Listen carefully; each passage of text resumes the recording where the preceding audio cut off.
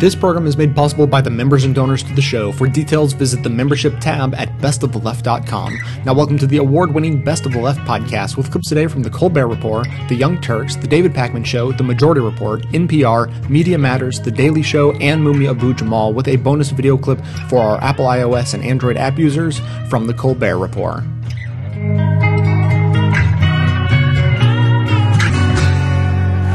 The number one issue on everyone's mind today is jobs.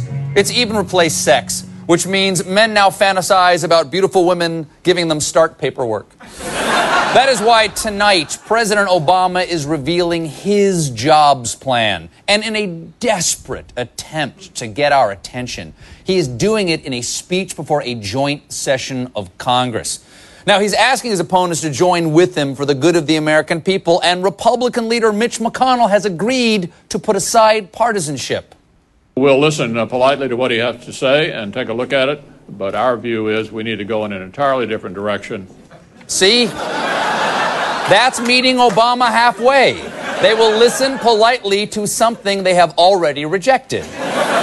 And to show their concern for the unemployed, many GOP members of Congress have come up with their own plan of not attending the speech. But the president will not be talking to an empty room, folks. Just like the Oscars, Congress has seat fillers, people who occupy the chairs but serve no real purpose. They're called Democrats. And skipping the speech, folks, I gotta tell you, skipping the speech isn't some FU to the president. All of these Republicans have a good reason. Like Louisiana Senator and former whore rotisserie David Vitter. Vitter is going to be at home. I'm going to be watching from my family room in Metairie, Louisiana, because I have a Saints game party there, and I'm absolutely going to be there for the big game. As a fanatic, I have my priorities. Yeah. Priorities. There is only one kickoff game, but there will be years more of crippling unemployment. In fact, just because of the Saints-Packers game, some NBC affiliates in Wisconsin aren't even carrying the speech. Well, you know what? I'm not going to watch the speech either. I am a huge fan of the Wisconsin Pac-Men. All right, it's time to do some tailgating. Let's get this thing on. Let's get going right here. That's good.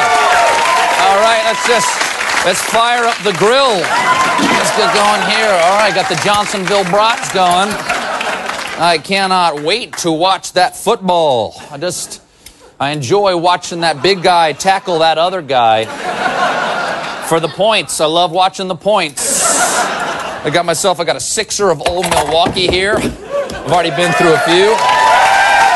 And I got a sixer of Listerine to wash away the taste of the Old Milwaukee.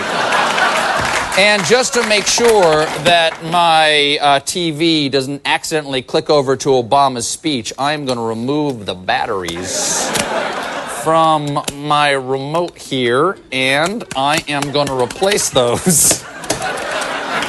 I'm going to replace those with mini sausages. There you go. There you go. All right, there you go. Close that up. And, what do you know? I still have power. Anyway, of course, all right, that's enough tailgating. Of course, the most controversial aspect of the president's speech was the date, which Obama originally scheduled for last night. It was the timing of the president's speech that became the subject of a testy confrontation between the president and the speaker. There was a Republican presidential debate at the same time he wanted to speak. Honestly, I admire the president for having the swinging Air Force Twos to try and Bigfoot the Republican debate. It's the same reason I celebrate my birthday on all of my staff's birthdays. Speaking of which, happy birthday, Glenn. Now, where the hell is my gift? But I say, folks,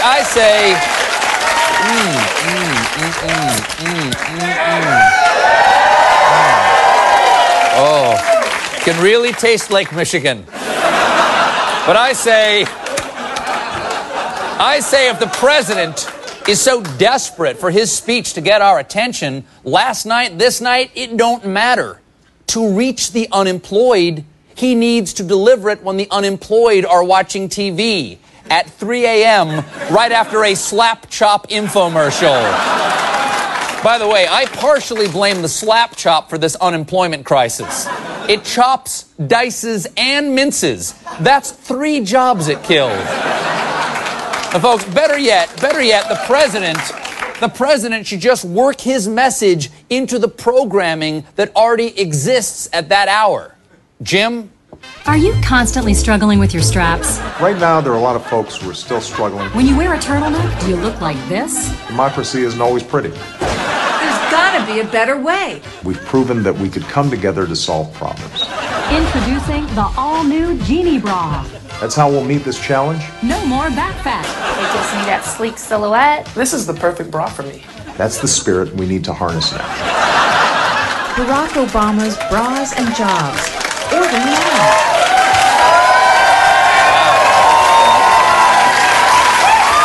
Well, I gotta say, our economy already seems fuller, perkier, and more confident in a tank top. Your eyes destroy me every time I think. I go as far as I can get to still stay close. To see you if you change. I'm the same, and that's what's wrong. That's what's wrong. That's what's wrong. It turns out that the president and the Republicans are going to work together on a new jobs program. Well, you look at that. Good news, right? It's called Georgia Works. Or does it? What is the proposal? Well, it's to take some of the long-term unemployed and give them a job. Here's the catch. They don't get paid. How do you like that for a catch? Now, look, here's how it works in its totality. Businesses give these people an 8-week job training program. Now, they continue to collect unemployment insurance, but they have to work for it instead of not work for it. Okay, you can say, hey, that's interesting and perhaps fair, right? And the great thing about it for the businesses is they don't have to pay the employees. The government does. So it's free workers for them. So, of course, the minute the Republicans saw this, they're like, I jump in it. I has it. They're like, yes, this is bipartisanship we can work with. Free workers for the companies paid by the American government. We're in. So now, do the guys who are doing those jobs, are they getting full-time wages? No. Will they have that job after the 8-week period is over? The answer seems to be no. And let me ask you something. You really think those businesses are going to train those workers? Or are they going to say, hey, get to work. There's some boxes. Go. Okay? Whatever you got to do, stand in line. I'm getting this at a reduced rate, and at the end of 8 weeks, I'm going to bring in more unemployed people to take your place. And then you're going to be back on the street. How do you like that for a bipartisan proposal? By the way, so far, how many people have benefited from this in Georgia, where Georgia Works began? Only 19 people. That's because they go, wait a minute. You want me to work full-time, but not pay me full-time wages, just pay me the unemployment, and do this huge favor for this business that won't hire me. Why would I do that? That's why only 19 people have signed up. But hey, look, if the Republicans have it their way, I'm sure they'll make it mandatory. I'm sure President Obama will go along, and then you'll all have to work for less wages and then go back into the unemployment line. It's a beautiful system set up for corporations that get to pay less and less. And in fact, in this case, they pay nothing. They make the taxpayers pay. How you like them apples? How's that bipartisanship working out for us?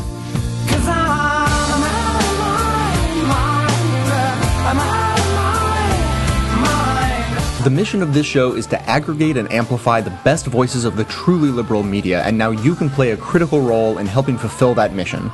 I pick out the best clips I hear to share with you, and now you can do just the same thing extremely easily. Now available at bestoftheleft.com, each clip I play is made available individually with simple buttons that allow you to share your favorites on your networks through Facebook, Twitter, by email, and beyond. By myself, I can amplify this content to thousands of people, but collectively, we have the potential to reach millions. No kidding. Become your own media activist by taking 1 minute to share your favorite content a couple of days each week, help more people plug into the truly liberal media, and be an integral part of this extremely virtuous cycle. Thanks so much for your help. Will you be a friend of mine to remind me what is real? Hold my heart and see that it leads. Not to mention, by the way, if we believe Republicans are so desperate to focus on jobs the way they claim that they are and have for so long, why not have the speech outlining the plan on jobs as early as possible? In other words, if you really care about... There is no plan. Hold on a second. If Barack Obama is going to outline the plan in his speech, and you're a Republican, like John Boehner, and you have said point blank to the American people and to your electorate, jobs are the #1 concern to me, then you would want Barack Obama to give his speech as soon as possible. Why delay it even 24 hours? Let the speech happen. Let's get the plan, because you told us, John Boehner, jobs are the most important thing. What am I missing here? Sounds like a good plan. In either case, why are Republicans doing this? Let the speech happen. And then Senator Jim DeMint, odd guy, by the way, really an odd guy, he says it will actually be difficult to watch this speech. Really? You're having trouble with speeches now, Jim DeMint? Take a listen and look at what he had to say about this. It's very bizarre. Well, I'm frankly very tired of speeches. I don't want to be disrespectful to the president, but what I want to see is something in writing, and that the Congressional Budget Office tells us what it's going to cost, so that we can not only read it ourselves, but the American people can read it. Speeches, we found, are not very similar to the actual legislation. So I'm pretty frustrated with the speech idea, and frankly, the things that have been leaking out of the White House. All right. So he's frustrated with speeches. If you're a senator in the United States and you're tired of speeches, your entire job is basically to go to and to give speeches. That's kind of the job. Maybe senator's not the best job for you if you're so tired of speeches. This is pretty cynical, because people usually don't read legislation. So if he's wanting the American people to read legislation, they're going to be even more confused about what Obama's real policy is. Let's be honest here. People aren't going to read anything. Imagine for a second that the American people do read any legislation that is actually put out there. Congressional approval will drop even lower, if that's even possible. Right. The last thing you want if you're in the House or Senate is anybody reading anything you're putting out there. Believe me. People don't even read the platforms of the people they elect to office. Yeah. And so really, what are they going to? They're going to read legislation? They're going to sit there and read it, yeah. Jim DeMint, if it's so hard for you to watch speeches, you probably shouldn't be a senator, because in a way, though, I have to agree with him. It is frustrating to listen to speeches where even Barack Obama just says these vague things, outlines some type of plan without going into any detail.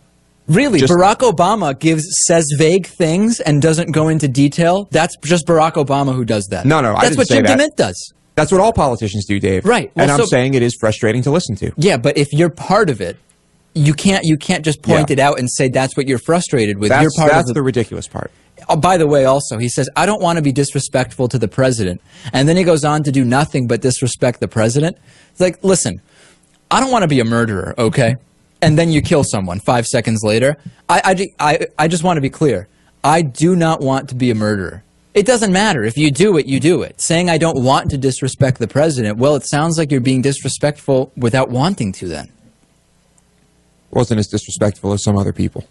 Listen, I don't want to be a murderer.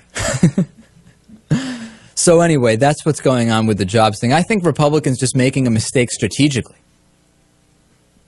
Let the speech happen, then you come out and say, you know what? We moved our debate because we said we're concerned about jobs. Therefore, we wanted the jobs speech as soon as possible. And now we're going to go ahead and bash the speech because it wasn't good. That, I think, strategically would have made more sense for Republicans. I don't know.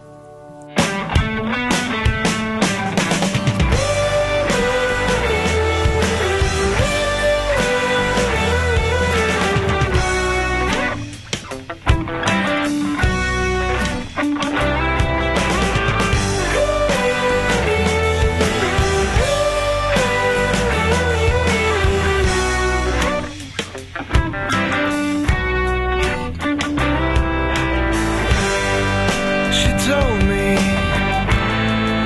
to go home, but I don't have a home. All right, let's do the Jimmy Reefer Cake. This is Jobs Plan You Better Understand. And let's hear it now. Very, very timely. Big Jobs Plan came out last night. Let's hear it.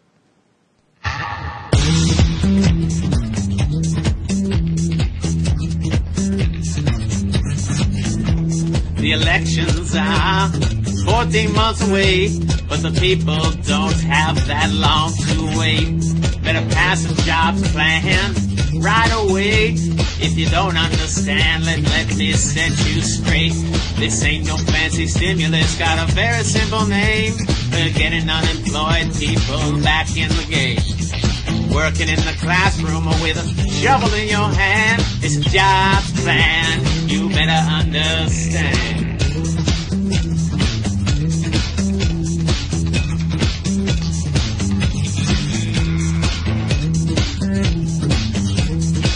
This is a jobs plan, you better understand. It's not about Obama if he hit a home run. Looks like Boehner's been spending too much time in the sun.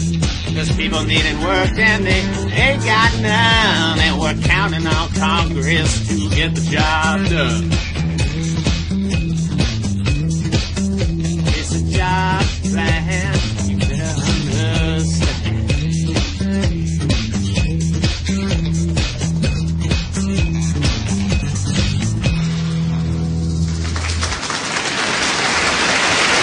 I thought that was great. Those instrumentals were awesome. The song was really catchy. The house mix, right? I mean, this is the house mix of this thing, and I thought Jimmy Reefer Cake was also very, very, very subtly insightful. With This Ain't No Fancy Stimulus, got a very simple name. In fact, Obama never said the word stimulus, but this is in fact what it is. This is essentially stimulus part 2, and which is what the stimulus was in the first place, a jobs plan. I mean, it's to get the economy going again, and we need jobs so that it creates aggregate demand. And Jimmy Reefer Cake, very, very attuned to what was going on with that speech. I think this was his first song that didn't mention himself, nor did it mention weed. That's a good point. That's true. That's a very good point. It did not say something like Jimmy Reefer Cake says the election months are 14 away, and you got to get high while you're getting a job. So kudos to Jimmy Reefer Cake. I really like that. That was a great song. It's 2 weeks in a row. He's pulled That's off. a song like my Milo and I would dance to. We dance at home. That's what we do. Dance with me. I want to be a partner. Can't you see?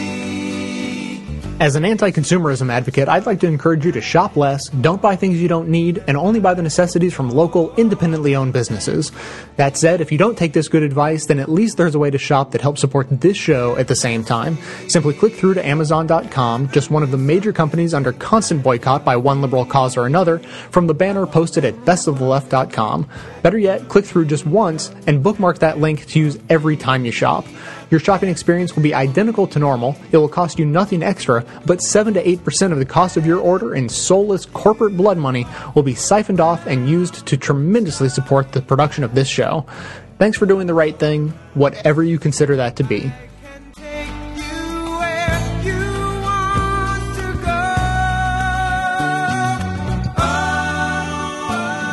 They asked Eric Cantor, who's of course one of the leaders in the House for the Republicans, hey, what do you think of this new jobs plan? And Cantor says, quote, anything that is akin to the stimulus bill I think is not going to be acceptable to the American people. I love how he always speaks for the American people. Didn't the American people elect President Obama?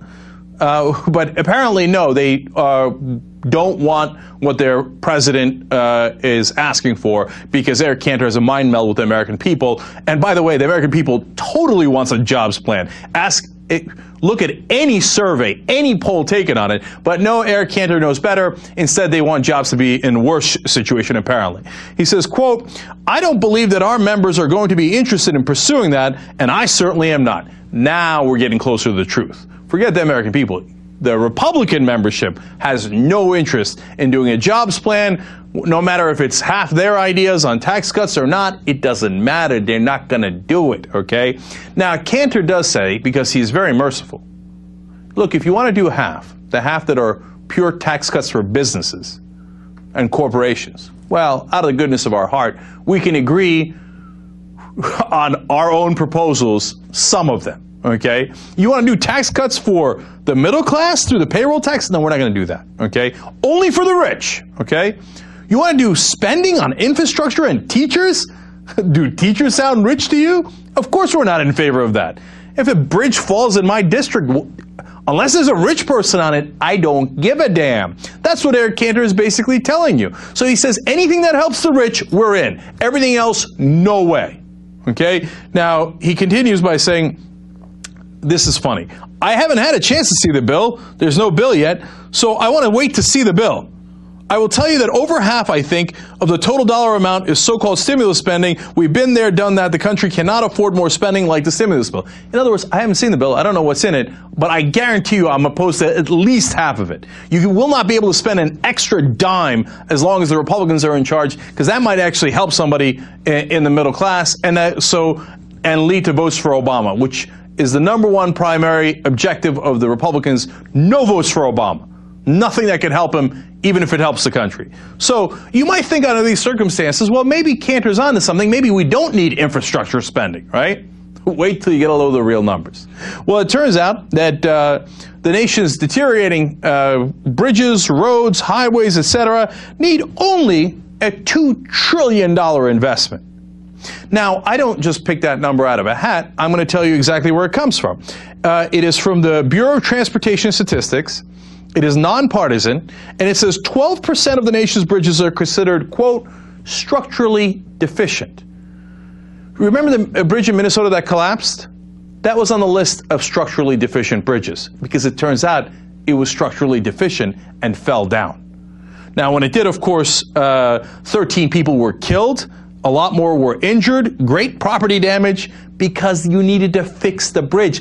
That's 12% of the bridges across the country. That's a huge number. Now, another 12% are considered functionally obsolete, okay? So they need help as well, obviously, right? So you might think, all right, well, look, these are all across the country, but maybe they're only in blue districts, so the Republicans don't give a damn about, bridges in New York or in Rhode Island or in California. Of course, that's not true. In Ohio, where John Boehner's from, he's the majority leader, Speaker of the House and the leader for the Republicans in the House, 27% of the bridges are either structurally deficient or functionally obsolete. Now, in Kentucky, where Mitch McConnell, the leader of the Republicans in the Senate, is from, 34% of the bridges are in that category. And Eric Cantor, the man who doesn't think we should spend anything, not a single dollar more to help our infrastructure, well, in Virginia, 26% of the bridges are either structurally deficient or functionally obsolete, meaning they could fall down. But Eric Cantor doesn't give a damn, because fixing those bridges might help the American people, which might get Obama more votes. Again, Republican ideology in a nutshell. You say you don't need the union, son. You can do it all yourself. You will sign the boss's contract, and the union can go to hell. You say they'll treat you fair and honest. The bad old days are a closed book. Well, if you really believe that, son, you're more stupid than you look. Bad old ways, bad old days, one begets the other.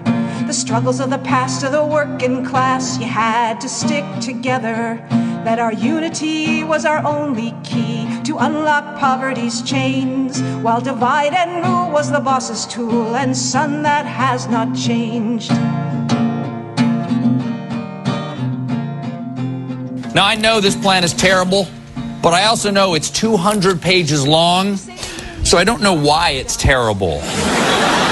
Luckily, the friendly friends at Fox and Friends put their research team on the case, and they zeroed in on the fatal flaw. President Obama's jobs bill, hot off the presses, at Kinko's, hundreds of billions in tax hikes and new spending bound together with that chintzy clip. Look at that thing. Yeah, look at that chintzy clip. He couldn't even ask an intern for a duotang?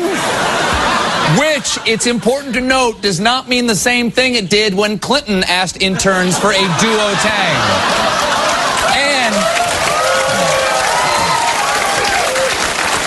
And in case you missed the Fox and Friends in-depth analysis, do not worry, it was all over the news. Jim?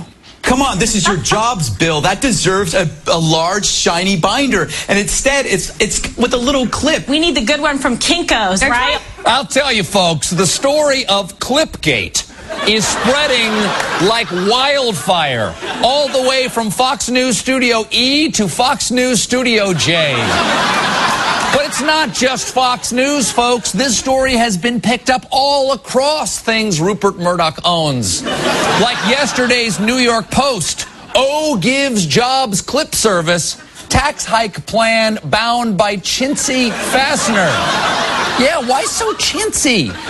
If he really believed in this bill, he should have presented it in a leather-bound volume with gold filigree and illuminated initials, so the Republicans had something presentable to dismiss before they ever look at it.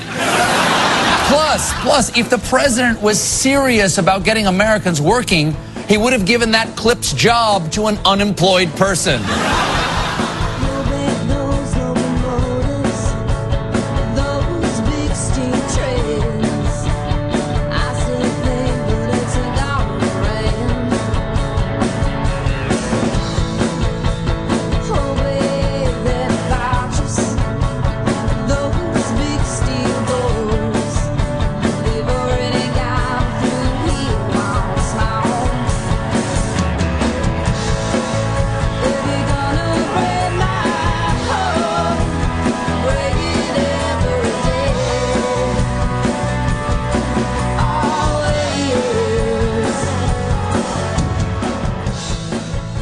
Let's talk about the Obama jobs plan. The president's plan that he spoke about a few days ago is about a $447 billion stimulus package. It would include small business payroll tax cuts, tax credits for businesses that hire new workers, new construction jobs to repair bridges, build public schools, other infrastructure. The big thing, Lewis, in the speech was do this right away. We heard that over and over from Barack Obama. Pass this right away. One of the other specific tax credits in it would be a $4,000 tax credit to small businesses when they hire new workers or raise current workers' salaries. President Obama also wants to cut payroll taxes in half for small businesses. Now, here's what's fascinating and really what shows us that we should be very concerned about the political future in this country. 50 House Republicans proposed the same payroll tax cut that's in this plan. Okay? And there are many other aspects to this plan that are relatively conservative in nature, fiscally conservative in nature, or ideas that Republicans typically like. And there is going to be big trouble in passing this thing because we have a situation where everything is about the next election. Everything is about special interests. It's almost going beyond the politician's individual preferences and political views. I mean, it is the ultimate system of corruption. It seems like this is just another one of those middle-of-the-road plans that has things from both sides in it that is kind of a compromise, not exactly what we're looking for, might do some good. Doesn't really make everyone happy, but... Well, many say that a good compromise leaves everyone unhappy. But the way that this is being framed by Obama is that everybody should be happy about this. If anything, that should be an indication it's either not really a good compromise or there's something fishy going on. We're talking about stimulus spending combined with spending cuts. So President Obama also asked that the Republican committee, or rather the committee of Democrats and Republicans in charge of finding all of those cuts by Christmas time that were done in the budget deal need to expand the amount of cuts that they're going to find. Now, you know my view on this, Lewis. Let's start looking at defense in a serious way. Let's start drawing down the military-industrial complex, which has been feeding itself like a, I don't even know what. Like it's untouchable. Like a bottomless pit. It's untouchable. No one even talks about it. It's almost except for not Ron Paul. It's almost not even discussed. We're all dressed up, nowhere to go. We lost our way about halfway home. Hey, David Pakman here, host of The David Pakman Show at davidpakman.com. If you're like me, you're a regular listener of the award-winning Best of the Left podcast with Jay Tomlinson. If you like that, I invite you to check out my show, The David Pakman Show. Not only will you hear the best of the left, but you'll also hear some of the worst of the right, including some of the craziest bigots and racists around. But don't worry, I don't agree with them. Check out davidpakman.com, check out our show, continue listening to Best of the Left podcast, and even consider becoming a member of The David Pakman Show, all at davidpakman.com. And what used to be a grounded love and some memories. President Obama's jobs and deficit reduction plan includes a new tax proposal. He calls it the Buffett rule. It would impose a new tax on people who make more than $1 million a year, who currently pay a much lower rate than an average middle-class American. The president, in fact, proposed this rule to a group of people with a lot of millionaires in it. Congress. NPR's Andrea Seabrook reports. The number of Americans who are millionaires is pretty low, about 1% of the population. Members of Congress who are millionaires, nearly 50%. That's according to the Center for Responsive Politics, a nonpartisan watchdog group that tracks money in politics. Michael Beckel is its spokesman. He says of the 435 members of the House, 244 current members of Congress are millionaires. That's about 46%. And that includes 138 Republicans and 106 Democrats. Beckel is talking about net worth, the total amount of money and assets lawmakers have, according to their own financial disclosure forms. In fact, there are probably many more millionaires in Congress, since lawmakers don't have to include the value of their family home and other details. Beckel says this wealth already makes life pretty different for lawmakers than for the constituents they represent. A member of Congress is more likely to be hit by the tax hike they're considering. Now, the Buffett rule is not aimed at millionaires per se, but at people who earn an income of at least $1 million a year. Some in Congress come under this category too. But people much more likely to get hit by the Buffett rule? The donors. We don't know how many political donors are millionaires, but we do know that it takes a certain amount of disposable income to make political contributions. Campaigns are expensive. In 2010, says Beckel, the average winner of a House race spent $1.5 million. The average Senate winner spent close to $10 million. The hot races are even more expensive, and about half of that money on average comes from an elite group of very wealthy donors. People who get a lot of attention from politicians. People who have plenty of opportunities to tell lawmakers how they feel about a new millionaire's tax. Wealthy Americans have more access to lawmakers than most regular voters and constituents do. Now, not everyone agrees that the flow of money in politics creates a conflict of interest for lawmakers on some issues. Roger Pilon of the libertarian think tank the Cato Institute says just the opposite. They're not going to be affected or corrupted by any single small contribution. In fact, the more money there is, the less potential there is for such corruption. If a lawmaker votes against a millionaire's tax, Pilon believes it's because of his or her political ideology, not because of a campaign donation. So what we have here is a kind of chicken and egg question. Which came first, the donation or the decision on how to vote for a particular bill? For the wealthy, opportunities to lobby against the millionaire's tax happen every day. All they have to do is pay the minimum donation, which could be $5,000 or even $30,000.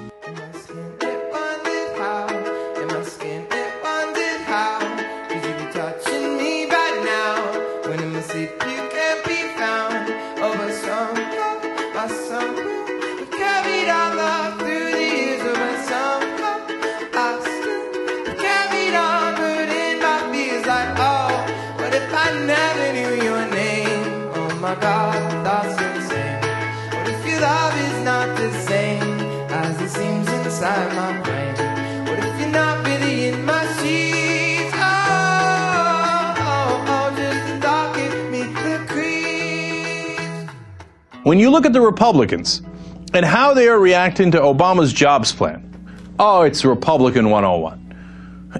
They don't want to help the economy. They don't want to create jobs because that might get Obama reelected. But I'm not the one saying that. Here's a senior Republican House aide telling Politico, quote, Obama is on the ropes.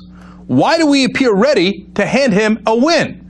So why are we going to help him? No way. We're not going to help him at all, even if it's right for the country. Do you understand the implication? Here's the second part of that quote.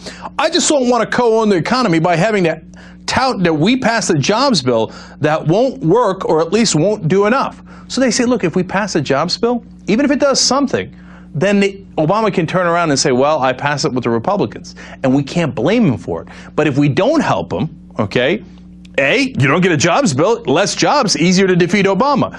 B, even if it somehow passes, as long as we're against it, we can say, oh, you see that? It didn't do enough.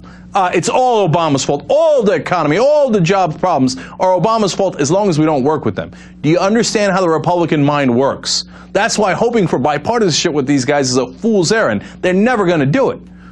Point number two, when they asked Texas Representative Pete Sessions about this, he said, quote, to assume that we're naturally for these things because we've been for them does not mean we will be for them if they cause debt.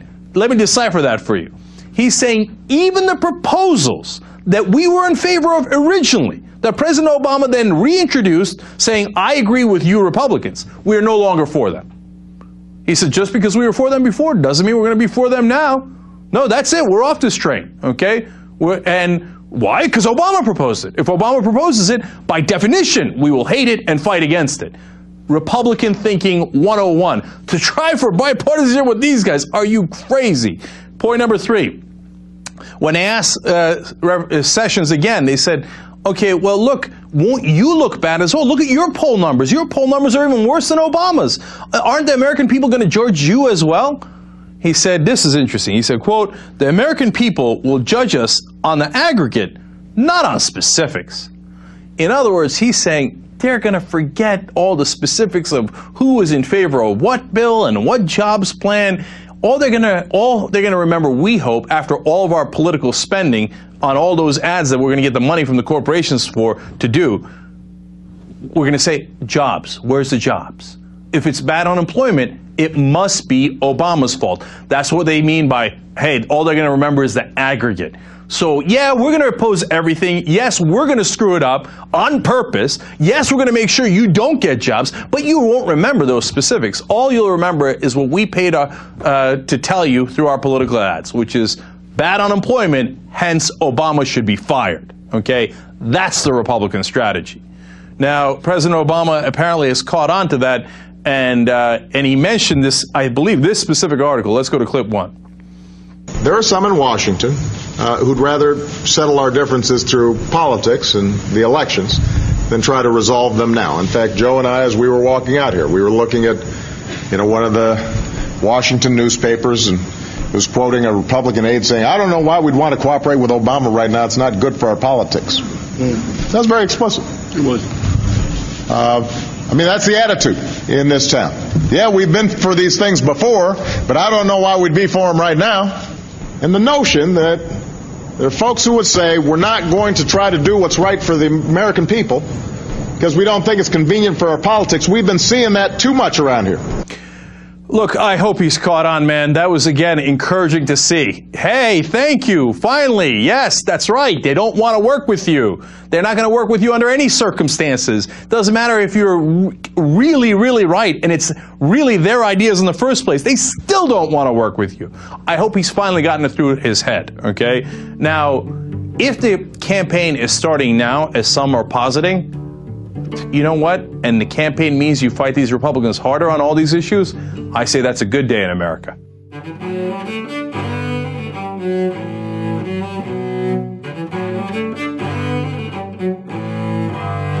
This is the Media Matters Minute. I'm Jess Levin. Last night, Fox News and the rest of the conservative media accused President Obama of engaging in class warfare, this time in response to Obama's deficit reduction plan, which reportedly calls for increasing taxes on the wealthy. Bill O'Reilly, who makes an estimated $10 million a year, complains how the proposed increase could affect him personally. But if you tax achievement, some of the achievers are going to pack it in. Again, let's take me. My corporations employ scores of people. They depend on me to do what I do, so they can make a nice salary. If Barack Obama begins taxing me more than 50%, which is very possible, I don't know how much longer I'm going to do this. I like my job, but there comes a point when taxation becomes oppressive. Is the country really entitled to half a person's income? Don't make any promises you can't keep, Bill.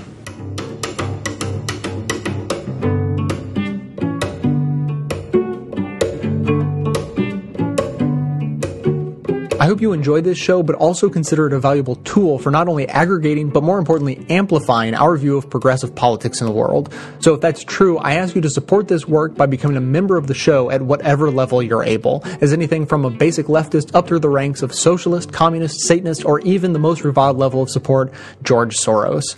I produce 11 episodes a month of fearless coverage on all the hot-button issues we face, maintaining a rock-solid schedule. So if that sounds worth supporting, please consider signing up to donate as little as $5 a month or even $55 a year. Members also gain access to bonus audio and video content that doesn't make it into the show itself. So for a concrete way to support a strong progressive voice, please visit the membership tab at bestoftheleft.com.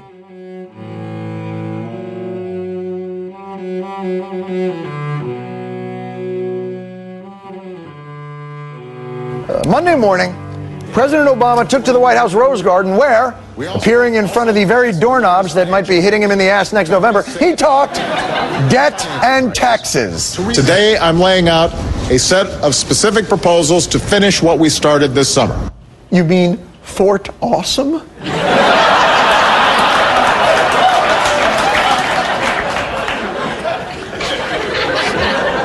Treehouse I was building on the White House lawn.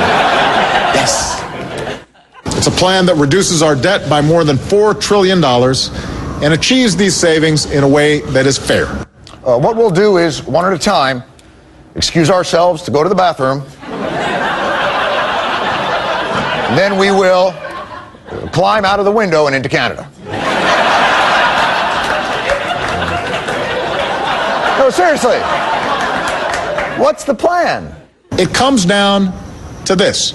We have to prioritize. Either we ask the wealthiest Americans to pay their fair share in taxes, or we're going to have to ask seniors to pay more for Medicare. We can't afford to do both. Either we gut education and medical research, or we've got to reform the tax code so that the most profitable corporations have to give up tax loopholes that other companies don't get. We can't afford to do both. This is not class warfare. It's math.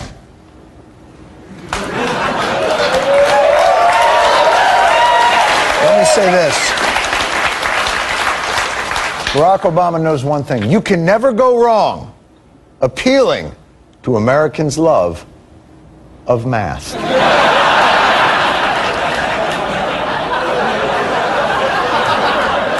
Probably something he stole based on the hugely popular online role-playing game World of Mathcraft. My character Rhombus wears a Pythagoras hat. It gives him a +2 angle power. That's how you're going to sell your program to Americans? You're going to love it? It's not war, the thing we're best at. It's math, the thing we're 32nd out of 65 in the world at. Or, as we like to think of it, the top 10%. But the president has finally drawn a stark policy difference between himself and his opponents. We must either raise taxes on the wealthy or risk the very fabric of our 70-year social safety net. Now, the Republicans must be able to counter this by putting a human face on the burden this will place on our nation's most vulnerable wealthy. Cue Louisiana Republican Congressman and small business owner of 33 Subway sandwich shops, John Fleming. The Wall Street Journal estimated that your businesses, which I believe are Subway sandwich shops and UPS stores, very successful, brought you last year over $6 million. Yeah, that's before you pay 500 employees. The amount that I have to reinvest in my business and feed my family is more like $600,000 of that $6.3 million. And so by the time I feed my family, I have, maybe $400,000 left over to invest in new locations, upgrade my locations, buy more equipment.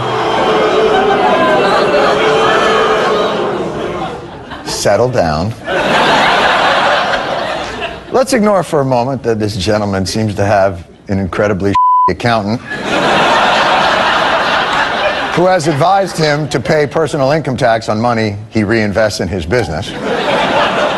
Let's blow past the fact that under Obama's plan, instead of having $400,000 to upgrade your stores and buy equipment, you'd have $381,000. Let's focus on the $200,000 you say a year you need to feed your family. Now, I'm going to tell you something you may not know. There is a place where you can buy a full 12 inches of meat stuffed deliciousness for $5. Now, by my calculations, $200,000 will buy you 40,000 feet of food. That is 8 miles of room temperature, honey-cured, technically turkey. Perhaps you've heard of these places. They're everywhere! So, problem solved. Again, if you go after the higher income earners, you're also going after the job creators. So whatever is cut out of those earnings is money taken out of capital for reinvestment, for creating more jobs, opening up more locations. More locations? At long last, sir. We don't need more subways. I'll show you. We sent Wyatt Cenac to the nearest subway. Wyatt, where are you right now? I'm right here, John.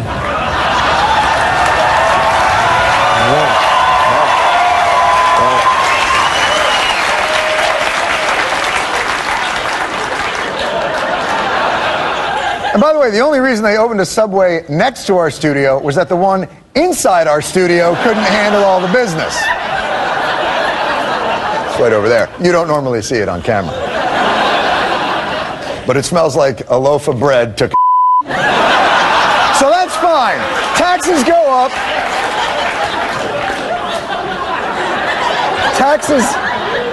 Taxes go up. You may find yourself at times more than 20 sandwich lengths away from the next Subway store, for they are plentiful. But there is, sadly, only one Papa Bear. If you tax achievement, some of the achievers are going to pack it in. Again, let's take me. My corporations employ scores of people. They depend on me to do what I do, so they can make a nice salary. If Barack Obama begins taxing me more than 50%, which is very possible, I don't know how much longer I'm going to do this. I like my job, but there comes a point when taxation becomes oppressive.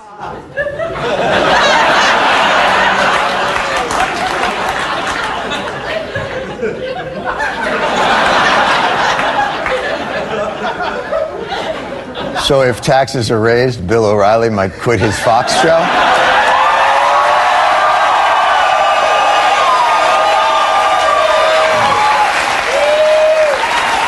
Well, that brings us to our new segment. No. Stop. Bill. Don't. Please. No. I shouldn't poke fun. Bill's just standing up for a shrinking, exploited minority. Right now, taxpayers with incomes above $1 million represent just 0.2%, not 2%, 0.2% of all income tax returns. Yet the $1 million babies pay 21% of all the federal income tax. Millionaires are disappearing from America. The super rich will go extinct. We'd add them to the endangered species list, but you know how much they despise government regulation. Oh, cruel irony. People, every day, America loses more and more millionaires to abusive individual and corporate tax rates. Their habitats are slowly disappearing. Their watering holes drying up. If we don't act quickly, these once plentiful creatures will be relegated to zoos and heartbreaking documentaries. Hi, I'm Jon Stewart.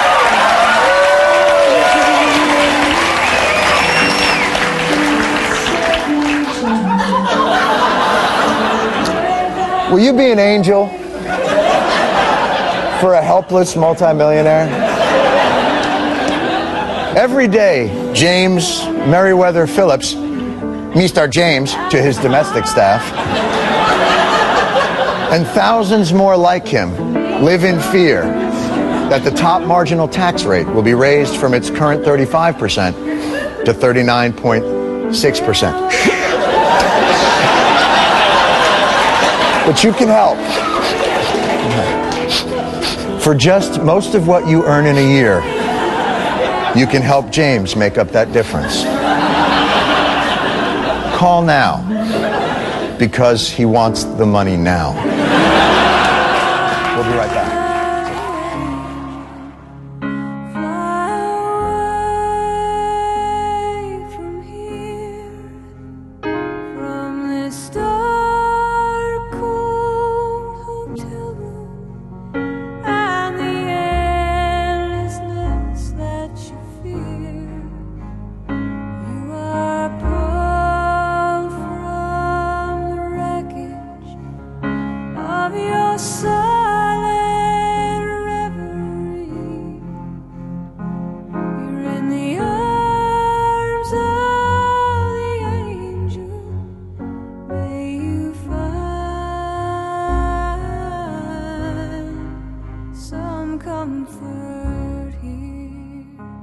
Why jobs bill ain't enough. When President Barack Obama made his speech before a rare joint session of Congress on his jobs bill, he spoke with an intensity that has seemed to be missing since Inauguration Day, 2009. The reason is simple. The worsening economy, joined with the gnawing unemployment problem, especially among black voters, threatens to make the nation's first black president a one-term president. Falling poll numbers, of course, also played a role. And his bill, if it should pass, and that's a big if given the political complexion of the U.S. House, would seem to have measurable effects on the jobless rate. But what poses a problem for this program is it doesn't address the 300-pound gorilla in the room, NAFTA, the North American Free Trade Agreement, and its inducement to employers to flee U.S. shores for cheaper labor abroad. Unless and until that contradiction is addressed by both White House and Congress, jobs bills are but band-aids on bullet wounds, period. The sad truth is that capitalism is in crisis, and it is cannibalizing every conceivable source of profit. Thus, unions are whipped into submission, public schools are undermined, foreclosures are escalating, and politicians are openly for sale to the highest bidder. Unless NAFTA is either repealed or seriously amended, the siphoning of good-paying jobs can only intensify with direct consequences for unemployment, falling or stagnant wages, declining taxation, and the further destruction of social services. In a nutshell, the system is broken. One bill, even a $400 billion bill, won't make it work. From death row, this is Mumia Abu Jamal. Because I'm broken when I'm lonesome, and I don't feel right when you're gone away. You've gone away, you don't feel me anymore.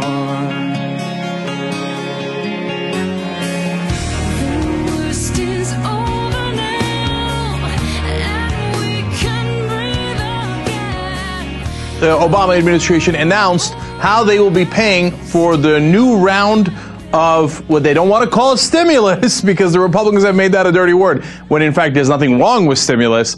The new round of stimulus that they want, whether it's the tax cuts that are directed at hiring the unemployed, etc., the payroll tax cuts, and also the spending on infrastructure. So they want to spend $447 billion on it. They said it would be paid. And now they've got a proposal to pay for it through $467 billion. Mission accomplished, if they can get it through Congress. Now, I'm really excited by this because this is a proposal that I wholeheartedly support. No more cuts on spending, going after people's Medicare and Social Security, at least not within this context. For the purpose of this new spending, they are saying we're going to pay for it by increasing some taxes in areas that are logical, that make sense, and I totally agree with them. Let me lay out the 4 areas that they're discussing and show you why it's so logical. Number 1, they say that for people making over $200,000 or families making over $250,000, they will limit their deductions, okay? So, look, that makes sense. If you're in the top bracket, they limit your deductions, and that brings some money into the Treasury. I got no problems with it. I was worried that they would limit deductions for everybody. So then the middle class would get hit really hard by taking away possibly their home mortgage deduction, etc. But since it doesn't hit the middle class, I'm much more comfortable with it. Now, number 2, they are treating carried interest as ordinary income rather than capital gains. Okay. Again, this sounds complicated. It's not. This is basically very large investors who make money off of investing other people's money, right? It's not their money that they're actually risking. It's not really capital gains. That's capital gains when you say, all right, I'm investing and I made this much money from capital gains. This is income that they are earning by investing other people's money. Of course it should be taxed at the regular rate of 35% if they're in the top bracket. So they are going to fix that. That's fantastic. Number 3, they're going to end tax subsidies for the oil and gas companies. And that is to the tune of $40 billion over the next 10 years. Now, understand why that makes so much sense. Because you're telling the most profitable companies in the world, hey, you know what? We are today. I'll give you a subsidy for doing something you make a tremendous profit off of anyway. It's like giving Nike a subsidy to make sneakers. Well, they don't need extra incentive to make sneakers. They make money off of making sneakers. If you keep giving subsidies for things they make money off of anyway, you'll ironically turn this into a bit of a socialist or even communist country.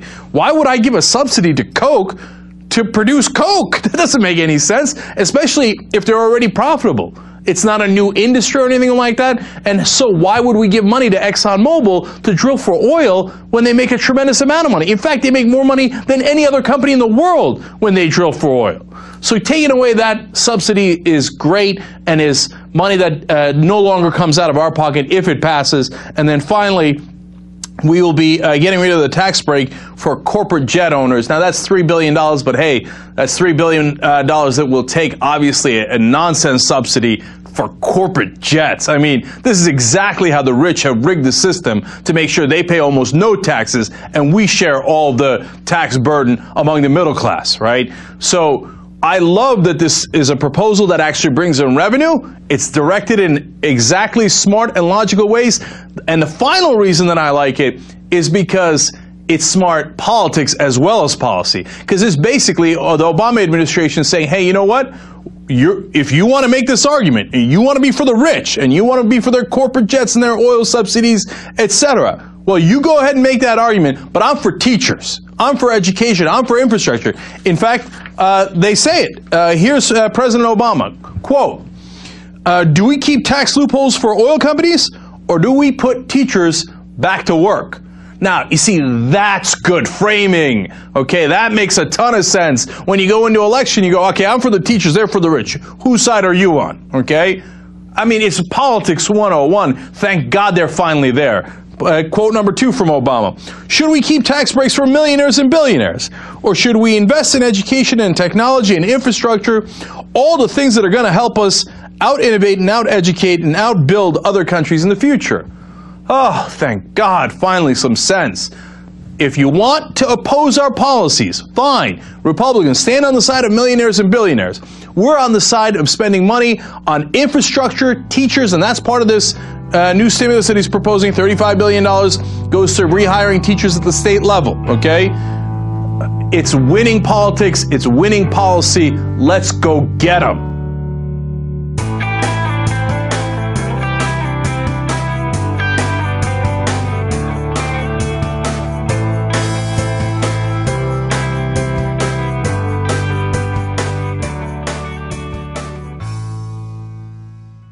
Thanks for listening, everyone, and thanks to all those who called into the voicemail line. If you would like to leave a comment, question, or activist call to action yourself to be played on the show, the number to dial is 206-202-3410.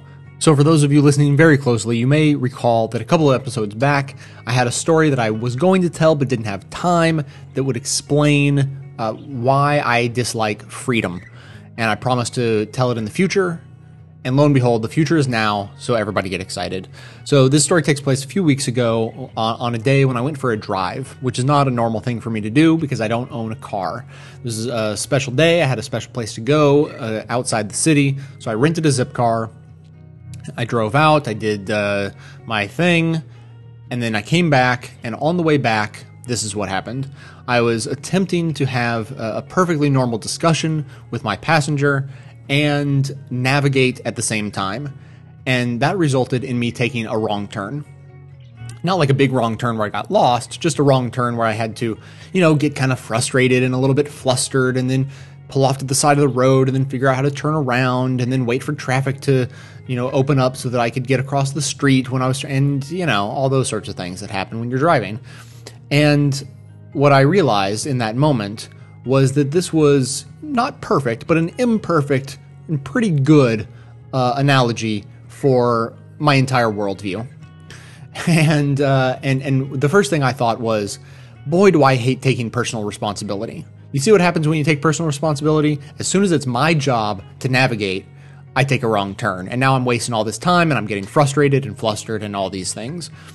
And, as long as I'm disliking personal responsibility, throw in rugged individualism in there as well. Who, if being rugged and individual means that I'm going to take a wrong turn because it's my job to get myself from point A to point B, well, then that's a waste of my time. And as long as we're going down this path, let's go all in and just say freedom, blanket freedom. I'm opposed to that. And so the conversation with the passenger turned from whatever it had been to this.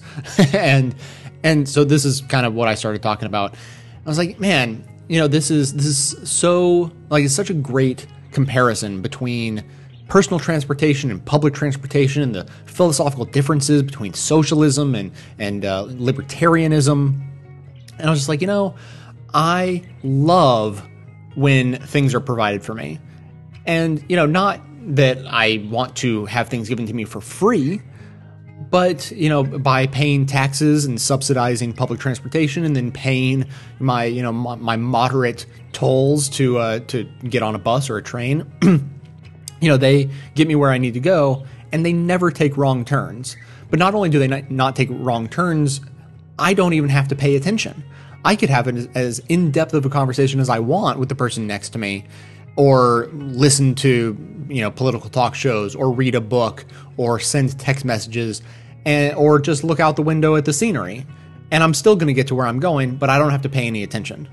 Whereas when you're a rugged individual, exercising your, personal responsibility and individual freedom to go out and drive yourself, well, that's what you have to focus on. It's harder to do anything else because you have to focus on getting yourself there and making sure you're getting there safely, you're not getting lost, and you're taking the proper route. And if you have to pay a toll, you have to find the, cash to pay it while driving, all that stuff. I was like, man, I love not dealing with that stuff.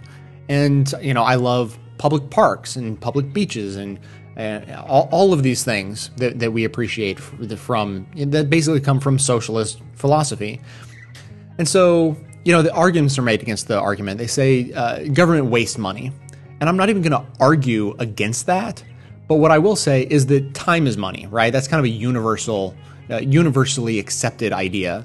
And what I will say is I would much rather have the government take some of my money and then waste some part of whatever they took. And as long as they, for the most part, get things done that make my life better and easier. And so what I think is that my personal time is actually pretty valuable. Whether or not I'm doing anything important with it, I would much rather spend my time staring off into the distance than have to fret about, health insurance and making sure that I'm covered and making sure my paperwork's filled out right. Or I would much rather sit on a bus and space out than than have to be the one driving and paying attention and making sure I'm not running into anyone or getting run into or getting lost or any of those sorts of things.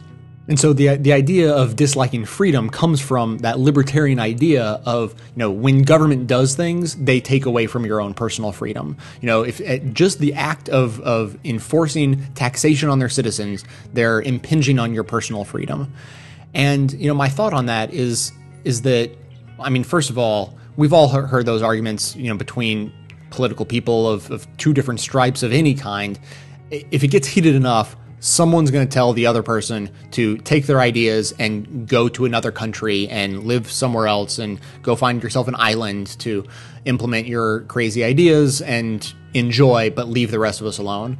The most recent time I heard this was from a libertarian saying, hey, all you socialists who want to go, help each other out, that's fine. Just go do it somewhere else and leave the rest of us alone, which is funny because, at least in America, even though we don't realize it and we don't use the word socialism, we have hugely socialist programs that people adore. And, it helps people's quality of life, and they would hate it if those programs disappeared. But we don't call it socialism because that's a bad word. And so it's funny, if one group, if the people who appreciate socialism and the people who appreciate libertarianism, if we had to decide who was impinging on whose turf, it's clearly the socialists who have built society to be what it is. Frankly, socialism built humanity to be what it is. Humans as individuals are incredibly, frail and fragile creatures, and the only way we clawed our way to the top of the food chain is by working together. It's socialism.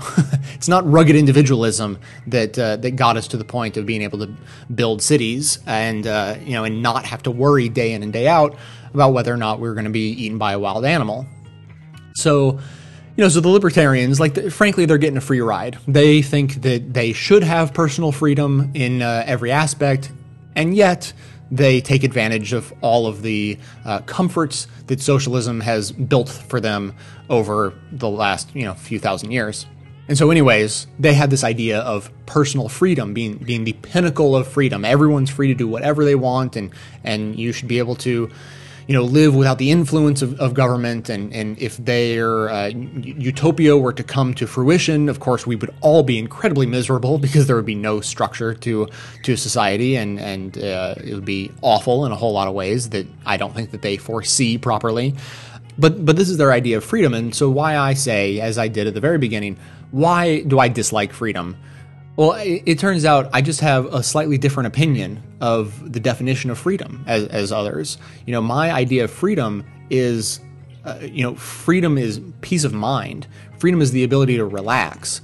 And if I spent all my time being completely free of the constraints of government, but in turn, that meant that I had to provide everything for myself, and I had to do all of the research for myself to figure out what healthcare I was going to get. And I had to do all the research for myself to figure out what food I was going to buy that wasn't tainted, because there's no FDA to give at least a baseline of, comfort in, standards for food. And I had to do all the research on everything there was out there to make sure that I could live my life the way I want to live in a completely free way. Well, I'd spend all of my time making sure I wasn't getting killed by, by some libertarian maniac's, factory that was producing a product the cheap way, made with horribly toxic materials that started killing people, but no one noticed. Until a bunch of people had died. And then, as libertarians would say, he'd go out of business and that'd be great, but a bunch of people would have died in the meantime, and that's why he went out of business. And I would just have to spend my time making sure that I wasn't one of those people who died. And so frankly, to me, I would love to give up my libertarian ideas of freedom and give away some of my money and have some of it wasted in turn for my type of freedom, where I get to relax. I get to take the bus and enjoy the scenery and not worry about whether or not I'm going to get there. And if the bus breaks down, I'm not going to have to worry about being the one to pay to fix it. And my quality of life, my personal quality of life, will go up because I relinquish a certain level of at least the libertarian-minded version of freedom. So that's going to be it for today. I just want to thank a couple of members before I go. Of course, James H. signed up for a leftist membership, paid for a full year in advance back on November 19th of last year. And Carl H. signed up for a leftist monthly membership, also in November, on November 12th. So huge thanks to James and Carl and all the members and donors who make the show possible. I couldn't do it without you guys. You know, man, collectivism at its best. This is the Best of the Left membership program. So, Carl and James, thank you guys for your support. Everyone, of course, can support the show just by telling everyone you know about it and spreading the word about individual clips that I make available from the show. Each clip you hear is linked up in the show notes on the website, and including the commentary you just heard. I will also put that on YouTube, and you can share that individually as well. You can stay tuned into the show between episodes by joining up with us on Facebook and Twitter, and for details on the show itself, including links to all the sources and music used in this and every episode, all that information is always posted in the show notes on the blog. So coming to you from far outside the conventional wisdom of Washington, D.C., my name is Jay, and this has been the Best of the Left podcast, coming to you every third day. Thanks entirely to the members and donors of the show from bestoftheleft.com. Fine lines now black and white, 'cause you took apart a picture that wasn't right. Pitch burning on a shining sheet, the only maker that you wanna be. A dying man in a living room, whose shadow bases to fall, will take you out